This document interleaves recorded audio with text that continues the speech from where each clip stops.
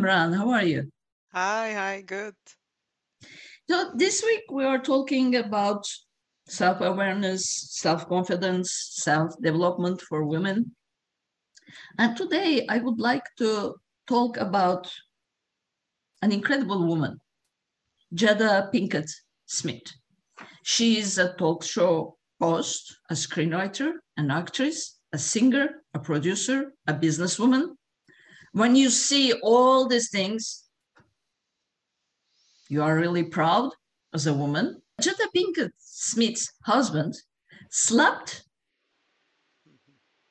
someone on the Oscars night because he didn't appreciate the joke about his wife. He did what he did. It wasn't the best thing to do, but I want to talk about Jada Pinkett Smith's reaction. This evening, she seemed very happy with what her husband did for her. What do you think about it? Yeah, it's a complex situation, but at the end of the day, I think she didn't need any defense or protection or anything. I mean, given her credentials, right? She should have the full confidence. She stands on her own, like feet and everything. But on the other hand, of course, the comedians take risks and they just put things out there. Sometimes these are the reactions they get, which is very unfortunate.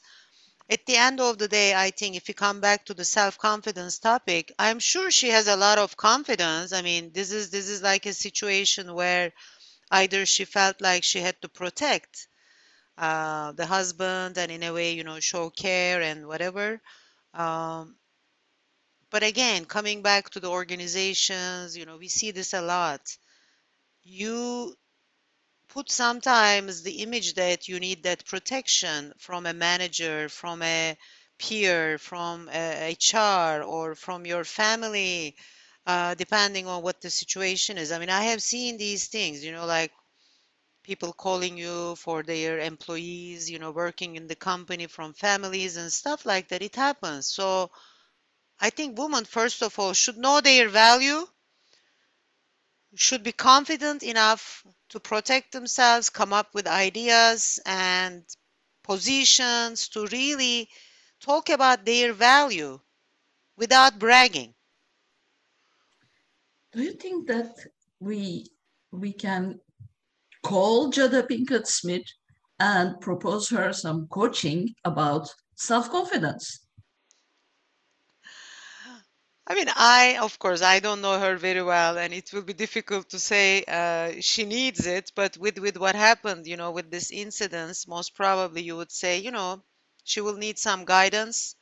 And I'm sure she has a lot of people guiding her, and they might have conflicting views. And sometimes you have to show that, you are supporting your husband, your family, etc. I mean, there is a PR aspect to these things, right? So putting that aside in real life, in organizations, I think coaching helps people to discover their own value and strengths and use them better instead of focusing on those opportunities, development needs. We like to talk about those things a lot. But first, let's start with your strengths. The coaching, I think, should really start with that: understand your value, your strengths, and really use them. Use them for a better self presentation, success in the workplace. I will call Jada. Okay, just do it. Thank you, Imran. See you soon. Bye.